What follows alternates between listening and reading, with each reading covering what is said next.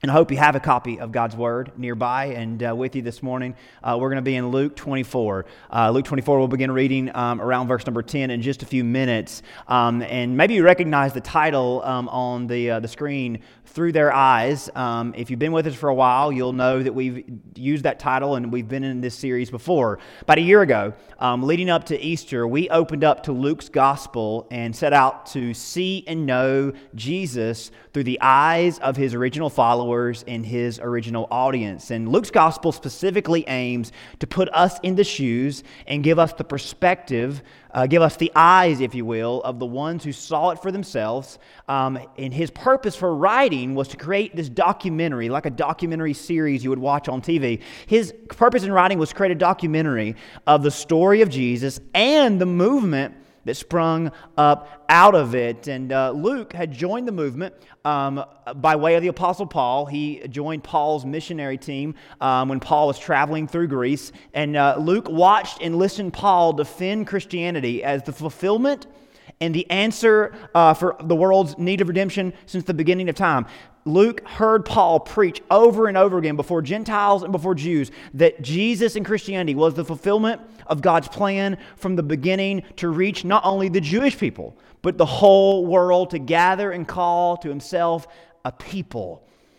Paul would preach over and over again that what God had done had not taken place in a corner, and if only people could hear it and see through the eyes of those that witnessed it for themselves, they would be convinced, they would be persuaded that Jesus was indeed God's Messiah. He was indeed the one and only way to connect with God, the one and only way to enter a relationship with God. Luke was inspired, no doubt, by Paul in his preaching. He set out to investigate and document everything he could find out about Jesus. He was sponsored by a patron named Theophilus, and Luke went to the Holy Land. He went to Jerusalem. He went to Judea and Galilee and investigated and interviewed and came together and brought together all these truths and all these stories and all of these encounters. And by the time he was done, Luke was thoroughly convinced, and he was certain that everyone else would be as well if they could only hear the story for themselves. And isn't it so incredible that 2,000 years later, you hold in your hands a copy of the document that Luke wrote. You hold in your hands the Bible that contains Luke's 2-volume documentary, Luke and Acts, as they're called. We hold in our hands the story that Luke went and investigated, the story that Luke went and thoroughly sought after and put down on paper, and we are still being convinced. We are still being reminded. We are still being informed by Luke's writing. Isn't it amazing that all these years later, his dream, his idea is still being realized? The pastor and scholar Kent Hughes writes, Luke believed that the proper telling of the story would certainly produce belief in its truth. He believed in the power of the gospel. And that's why Luke started his gospel like this. Inasmuch as many have undertaken to compile a narrative of the things that have been accomplished among us, as in these things happened, many are writing about it. There's a guy named Matthew, he was a follower. Mark, he was friends with a follower. There's a guy named John, he's writing an incredible story, a narrative based on these events. And I as well want to write down what has happened in our world. Just as those who from the beginning were eyewitnesses and ministers of the word have delivered them to us. Luke says, the story I'm passing along to you is not hearsay. It's not something that happened hundreds and hundreds of years ago. I have talked to the very people that saw it with their own eyes and heard it with their own ears. It seemed good to me also, having followed all things closely for some time past, to write an orderly account for you, most excellent Theophilus. That was his sponsor, but he's writing to a much larger audience than just one. But right now, the only audience that matters is you. And Luke was writing for you as well. He goes on to say that you may have certainty concerning the things you have been taught. Luke puts his own reputation on the line. He was a doctor, but he was also a very informed, very skilled writer and historian. Luke says, I'm writing this down so you can have certainty that what you've heard is absolutely gospel. If you read any of the Gospels, you get the picture that so many people trusted in Jesus because of what they saw, because of who they saw. And you probably know this, but Luke's story does not end with the death and resurrection of Jesus, but it actually takes on a whole new form after Jesus rises from the dead. The focus of Luke's story, the focus of Jesus' ministry, shifts to the focus of the ministry of his disciples that continued in his stead. And that's why Volume 2 of Luke's story, we know it as Acts, begins in a similar way as the first one, emphasizing that the story you're about to read is as seen and heard and done by Jesus' very own followers.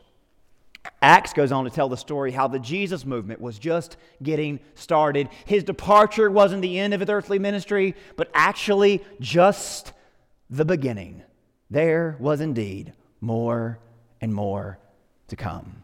In Acts, we get to witness his disciples as confident as himself, as bold as Jesus, as empowered as Jesus. But the transition from Jesus' resurrection to the church's expansion isn't as smooth and wasn't as smooth as you might imagine, right? Luke actually gives us thorough and detailed accounts of what it was like for them in the gap between his resurrection and before the church actually got started and actually got going. In case you didn't know this, things didn't go so well, and things weren't going so well in the immediate aftermath of his resurrection. You would think, why wouldn't things be better than ever? He had risen from the grave.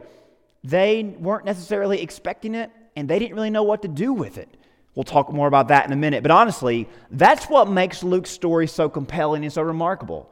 Luke doesn't just show us the disciples confident, bold, and empowered, but he shows them to us weak and vulnerable and even in disbelief, as in giving up and writing off Jesus after he had died. They had unfollowed. They were no longer believers. And Luke, of course, interviewed them, and they told him to include this in the story, which makes it all the more believable, all the more relatable, I think. And when we see them at their weakest, we see them at their most vulnerable, we see them the most confused and despondent in the immediate aftermath of Jesus' resurrection. And the thing is, their response to Jesus' greatest miracle, their response to his greatest gift, was full of pessimism, confusion, negativity, and fear. So if you've ever heard the story of Jesus or heard the things from the Bible and your response isn't bold and empowering and confidence, but you're rather on the pessimistic side or confused side or afraid side because of the things that you're looking at, the things that are staring you down are causing you to have uncertainty even in light of Jesus, then you're in good company. Because even Jesus' own disciples were not ready to put their faith back in him, following his greatest miracle and his greatest gift.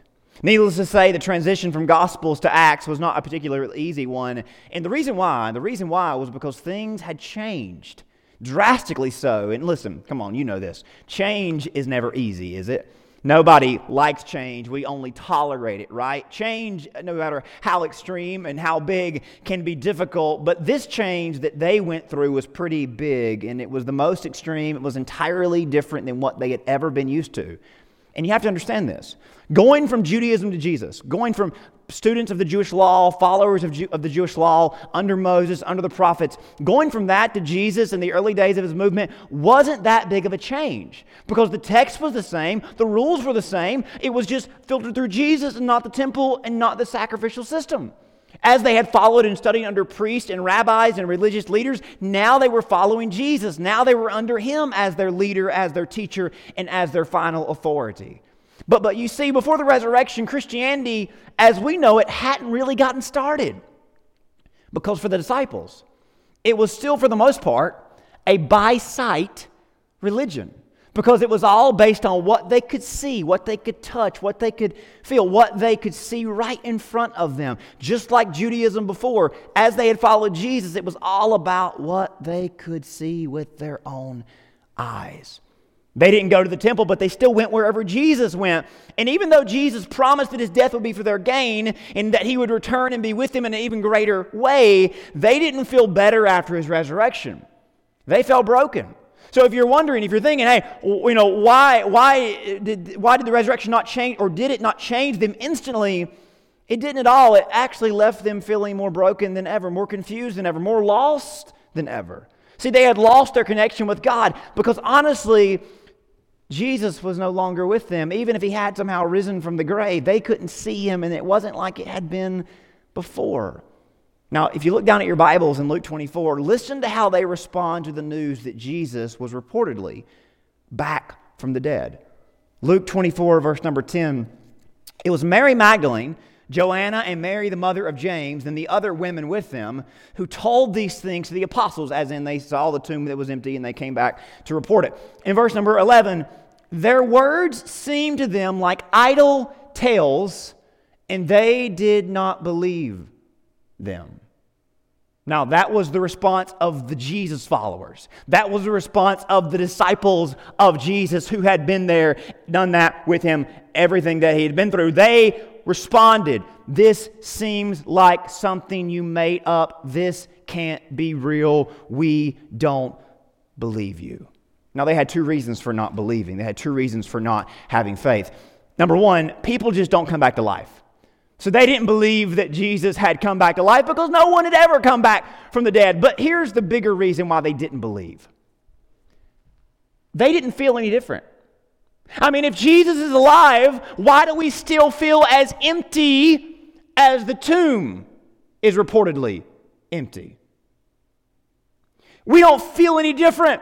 I mean, hey, we hear you. Jesus is alive. Well, okay, we don't see him. And more importantly, we don't feel different. If his tomb is empty, why do we feel so empty? They were asking that question sincerely and literally, but maybe we should too. Hello? Listen closely. What they didn't know yet was that they were going to have to learn and adopt a brand new way to see Jesus and hear Jesus and follow Jesus in this new normal, in this new phase of his ministry, so that they could be filled with his resurrection life, not empty like his abandoned tomb. You see, the resurrection changed everything, including and primarily the nature of their relationship with Jesus. This change wasn't for the worse by all means. It was for the best. It was what God was setting in motion from the very beginning. It was what he wanted the rest of the world and would intend for the rest of the world to come into relationship with Jesus under the understanding of, but this wasn't what they were used to. And I got to be honest with you. I never paid much attention to this transition before, how it was difficult for them to go from unbelievers to back to being believers, how it was difficult for them to adopt this new normal and understand this new nature of the relationship as Jesus was now risen from the grave. I never paid attention to the transition that Luke tells us about, that we read about at the end of each gospel, until this year. Because we've been in a transition of our own here lately, haven't we? One that we couldn't have anticipated or been adequately or fully prepared for. One that I didn't think we had a playbook for until I realized it was right here all along. You see, all that we do as a church, all that the Bible teaches about the church, sets up and is aimed towards a physical gathering. And we hope to get back to that model very shortly, but this forced transition that we've went through and we've been going through has been an eye-opening experience for many of us, hasn't it? Because it's forced us to follow Jesus in a new and different way, just like what they were going through. Forced them to follow him in a new and different way, which would be the forever way, actually. It's changed our routines, hasn't it? It's left us without church services, without interaction with other believers. It's left us without corporate worship, things that we need as believers, and things that I think that God intends us to always have, ideally. But I don't think that God is on the other side of this pandemic with his arms crossed and tapping his foot thinking, you know what, y'all, I'm sorry, when y'all get over here, when y'all get to the other side, I'll show up, but there's just not another way. I mean, by all means, I think that ideally God wants us in the building together, worshiping and connecting and learning together, but I don't think just because this unforeseen circumstances has separated us that God somehow thinks, oh no, I never planned for that. I don't have an idea how to minister to y'all as you're separate. I don't think God has been caught off guard, and I don't think he has left us without any help. I think he's been trying to show us there is another way that should have been with us the whole time that could actually strengthen what we normally do. And here's another thing, even stuff we normally do that's not spiritual, that we haven't been able to do, your hobbies, your recreation, things that your work, habits have changed. Good things that you do to enjoy life and that God lets you do to get through each day. In the absence of those things over the past weeks, I'm going to bet that you've experienced some downtimes and some difficult times that have had a negative impact on your faith. I bet I'm right, because I've been there with you. Whereas things that are not really spiritual at all, things that just are not particularly spiritual about my hobbies or about the things that I do in a normal day that I can't do anymore, right? Simple things like going to the store or going to see them or doing that, things that we just do out of habit, out of routine, that we can't do anymore. By losing that habit and losing that routine, even things that aren't really spiritual, by losing those things, they've left me vulnerable, they've left me feeling weak, and all those things have kind of infringed and invaded my faith and actually harmed my faith. So it's not just that I can't get to the building and worship, my entire routine has been upside down. And all those things kind of funnel to the same place in my heart and work their way and wedge their way and eat at my faith. And I bet the same may be true for you. See, my point is we haven't been able to lean on some of the things that helped us cope or cover up some of the more challenging aspects of our days. And maybe what this should make us realize is that even when things are normal again, we have someone better to lean on. We have a friend to confide in, a Savior we can lean on, a God we can trust in at all times. Having a relationship with Jesus isn't just something we can benefit from here or there or then, or it's something that we can benefit from and holistically gain from in every aspect of our lives, in any season and in every day. So in this transition, in this gap, I think God's trying to teach us something powerful. Back before this crisis and pandemic started a few months ago, back in February on a Wednesday night, we've been studying through Exodus as a church, and God taught us some incredible things about what it means to be a worshiping community. But back then, before any of this was even in sight or on our radar, we studied a story in Exodus that I think is so relevant right now, and I'm so grateful that God taught us this, and it makes me so thankful just for those that were able to gather. And I would encourage you to always be faithful to your church, always look forward to any gathering you can get to, because you never know when God's going to drop something so important that may be months before you even need it. And honestly, I'm just a messenger. It's eerie how relevant that message was to our church, to me as a believer, in hindsight. But there's this story in Exodus where God's people had disobeyed Him. And God is putting them to a test. And even in their disobedience, God is still encouraging them to continue on their journey. But He's also warning them that they might need to be mindful of things that aren't going to go their way or aren't going their way, and realize that He is testing their faith. Now, it's a little bit murky when you go back and read the story, but anyway, in life, as we are going about our days, God is always pushing and teaching us toward, pushing us toward progress. God's will for all of us is to obey Him and to go forward, move and grow and overcome and fulfill. These are always and forever commandments, no matter the circumstances. But sometimes circumstances can challenge our growth, can't they? Sometimes circumstances can throw us off our normal and what seems to be easy routines. But there are situations we find ourselves in, usually because of personal gaps or situational setbacks, wherein God's Spirit just isn't in it. And we feel it, don't we? That we want to keep doing what we know we should do, but just something's different, right? And we just don't feel it. We don't know what's going on and who's to blame, but we just don't feel like we did before. We had a great season of our faith, but then something changed. Maybe it was God, maybe it was us, maybe it was somebody else besides the two. But regardless, we got ourselves in a season right now where things are different, and we want to keep moving, but something's preventing us from moving and growing and being normal, right? When this particular season of Exodus of the Israelites going from Egypt to the Promised Land, they found themselves in a situation where God said, don't forget your mission, to continue to move forward. You've got a journey to get to the other side of the desert, so keep on pushing. But then He told them in the same breath, but if you leave this mountain anytime soon in the shape you're in, I'm not going to go with you. Hey, you should go, but better to warn you, I'm not going with you, but you better go. And they're thinking, come again? I mean, God, how can you be saying both go and woe at the same time? And can't we relate to this, church? I mean, we want to move forward. We want to be normal, but there's things that are telling us we can't be normal. And in this case, it was God telling them both.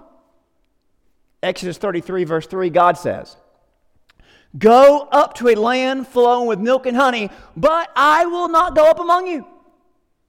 I want y'all to go, but I'm not going with you." And God was intentionally trying to get their attention. He was trying to wake them up because they were so asleep to their spiritual condition. God says, hey, this is the reminder of what I've told you to do, but here's the wake-up call. Y'all aren't in any shape to do it.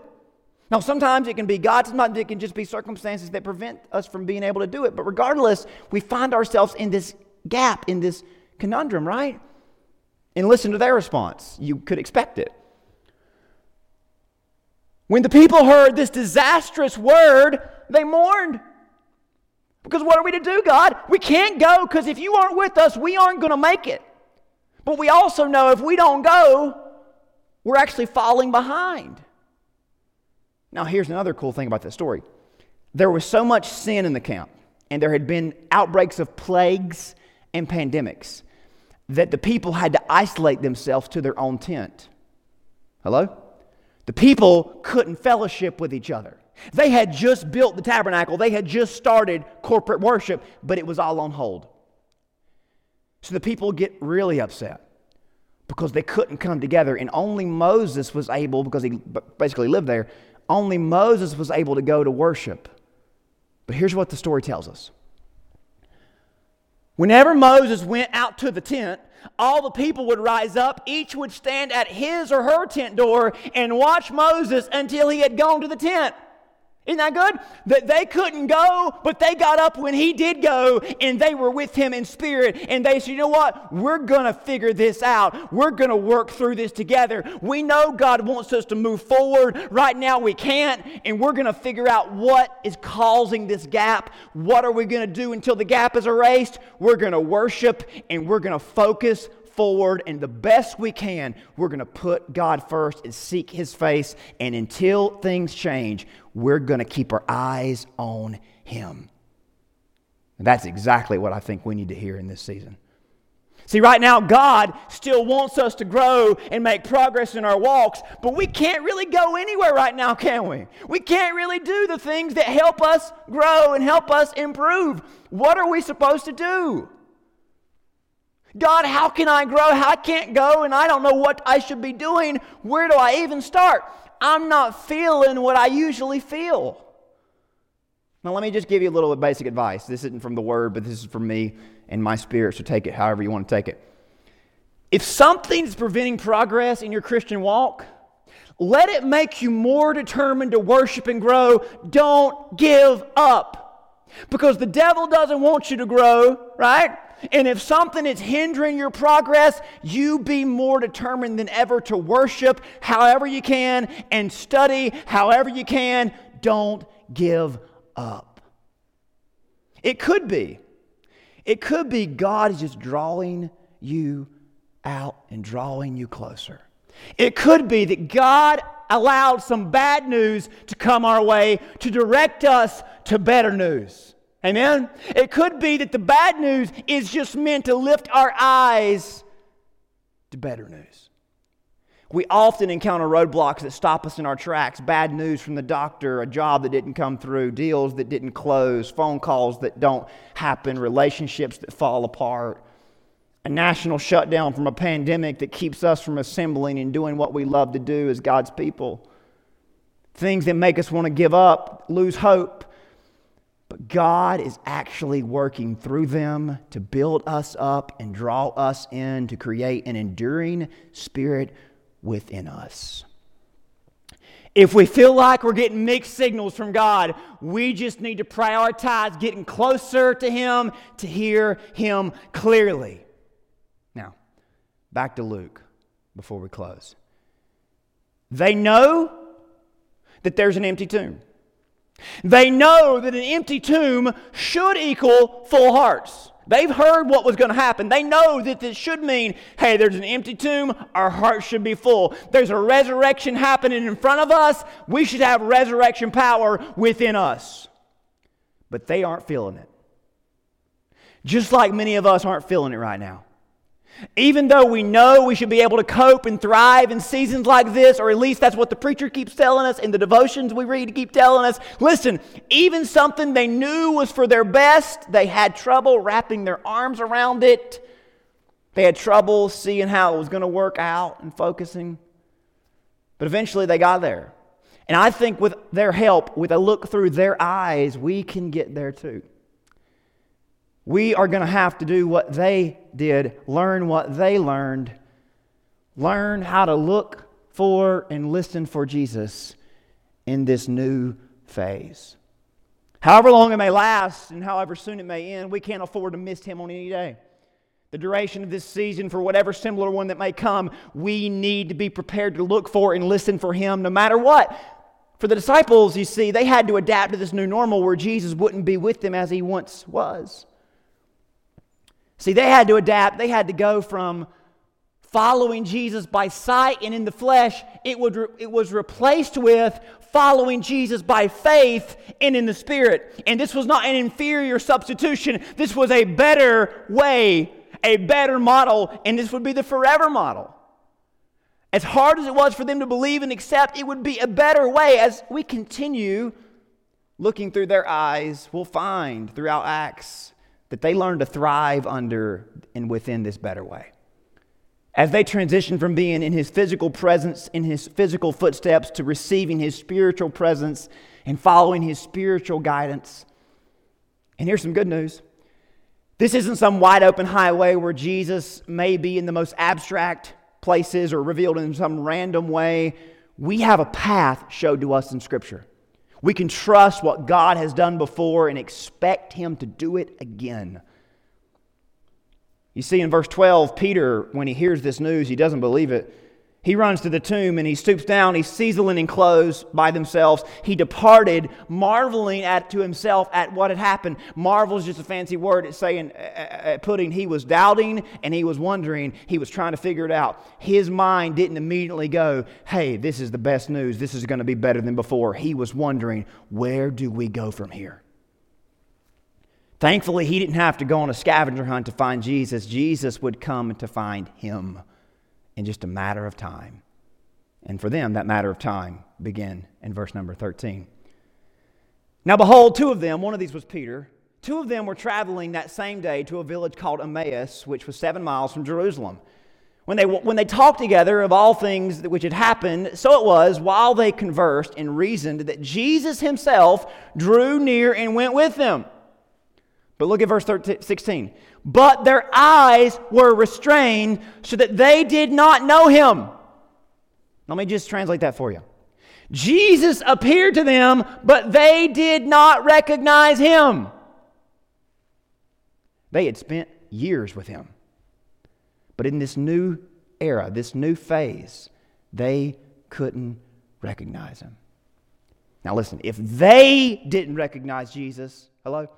If they didn't recognize Jesus and they spent 3 years with Him, could this happen to us? Oh yes, it happens to us. Now why couldn't they recognize Him? Because they weren't expecting Him. They weren't looking for Him and they weren't listening for Him. They didn't expect Him to be visible, to be discoverable. See, they'd given up.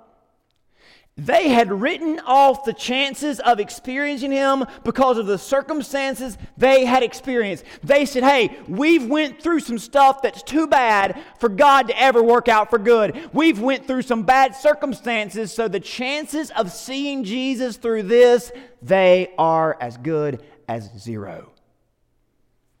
Can you believe that? Now, if they made that illogical conclusion, don't you think that you and I may fall for this same trap? And don't you think in this challenging season, we may have missed Him? We might miss Him? Look at verse 17. It says, He said to them, what kind of conversation is this and that you have with one another as you walk and are sad? Then the one whose name was Cleopas answered and said, are you the only stranger in Jerusalem and have not known the things would have happened there in these days? He said to them, what things? So they said to him, the things concerning Jesus of Nazareth, who was a prophet, mighty in deed and in word before God and all people, how the chief priests and our rulers delivered him to be condemned to death and crucified. We were hoping that it was he who was going to redeem Israel. Indeed, besides all these things, today is the third day since these things happened. And certain women of our company who arrived at the tomb early astonished us. When they did not find his body, they came saying that they had seen a vision of angels who said he was alive. And certain of those who were with us went to the tomb and found it just as the women had said, but him they did not see. You pay attention to two very important things. In verse 21, we were hoping, as in we aren't hoping anymore. We've lost all hope. Yeah, we heard that there's an empty tomb, but verse 24, but they did not see him, and until we see him, we don't know what to believe. They were still looking through dimmed and dark glasses. They were still looking for Jesus by sight and not by faith. They were still looking through a means of their flesh, not by his Spirit. Verse 25, then he said to them, O foolish ones, slow of heart to believe in all that the prophets have spoken. Ought not the Christ have suffered these things to enter into his glory? And beginning at Moses and the prophets, he expounded to them in all the scriptures the things concerning himself. They didn't know it was himself, though. Jesus instructs them on how they could have avoided this gap in their faith. He says, had you turned and opened the Word, had you used the Word as your lamp and guiding light, you would know this isn't the end, that God is up to something even in this season. Had you did what David said, your word is a lamp to my feet and a light to my path, you would have found a way through this season and realized that God was up to something and he was in control. We need to search the scriptures and search for truth, for answers in this season. You know what Jesus said about truth? It will set you free. Free from what? It means we feel trapped by the news we're reading. We feel trapped by politics, by economics. We feel trapped by circumstances. God's Word offers us insight and freedom from those traps. It may not change circumstances, but it can change us and free us and remind us that God has a bigger plan. God has a bigger purpose, and free us to trust in and see God's purpose. We need to cry out to God and open His Word and ask Him to open our eyes and give us direction in this time. Psalm 119 continues. David says, Lord, let my cry come before you. Give me understanding. According to what? The Word. Jesus uses the Word to slowly open their eyes, and they're about to see very clearly. The story concludes, verse 28. Then they drew near to the village where they were going, and he indicated that he would have gone farther, but they constrained him, saying, Abide with us, for it is toward evening, and the day is far spent. He went in to stay with them. Now it came to pass, as he sat at the table with them, he took bread and blessed it and broke it and gave it to them. Then their eyes were opened, and they knew him, and he vanished from their sight. And they said to one another, Did our hearts not burn within us when he talked with us on the road, when he opened the Scriptures to us? Then they arose in that very hour and returned to Jerusalem and found the 11 and those who were with them gathered together. Lord, saying, The Lord is risen indeed. He's appeared to Simon. And they told about the things that had happened on the road, how he was known to them, and the breaking of bread, the speaking of the word.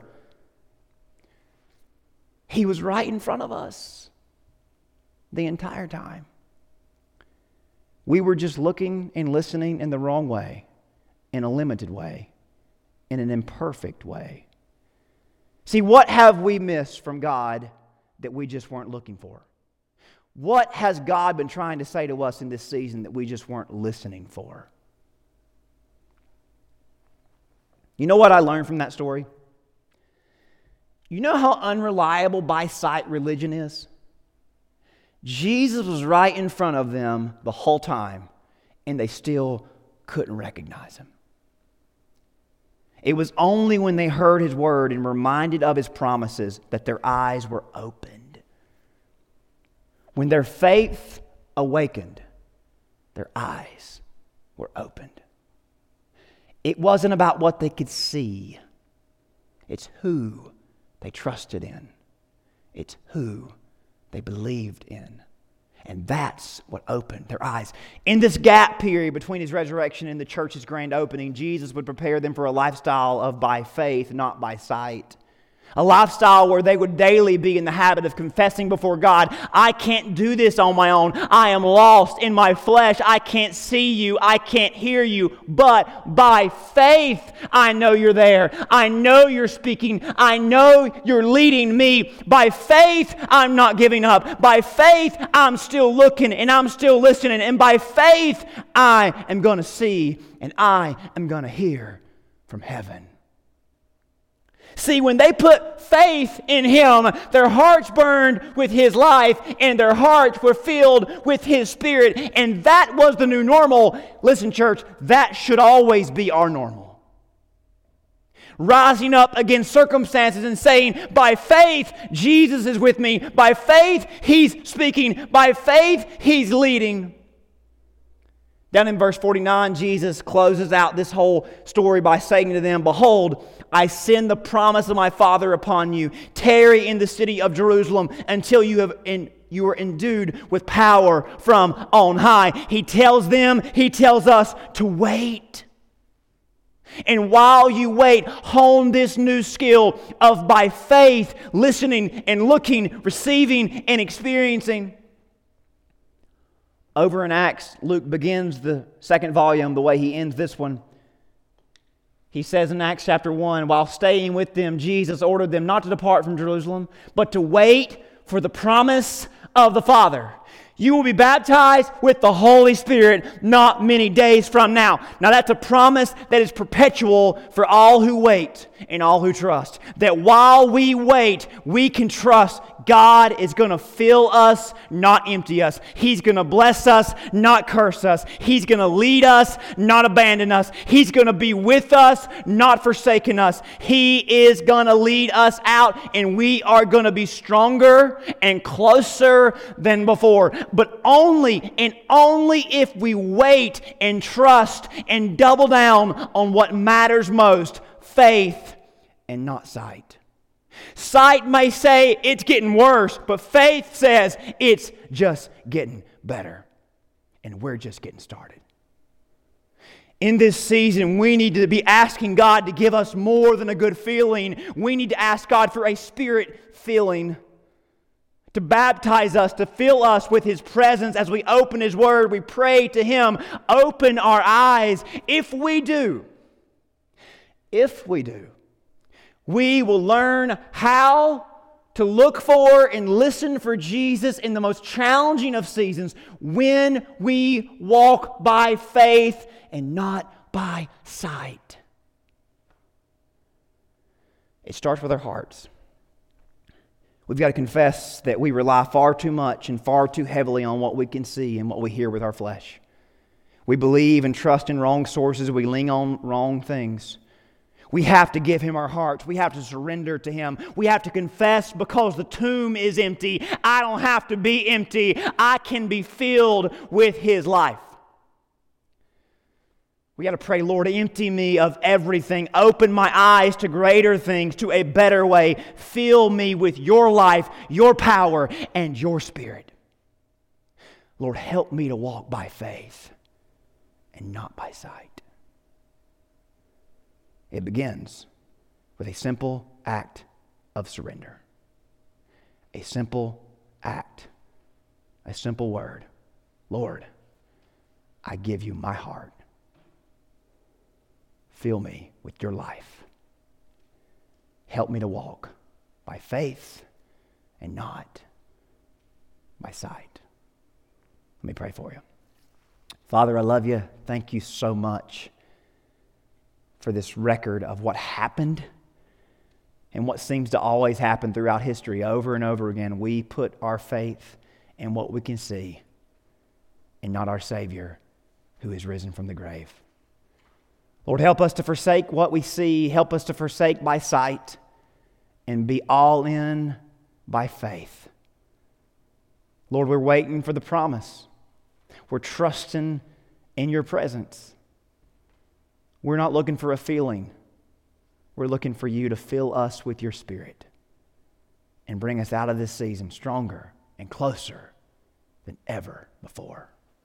We give you our hearts. We ask this all in Jesus' name. Amen.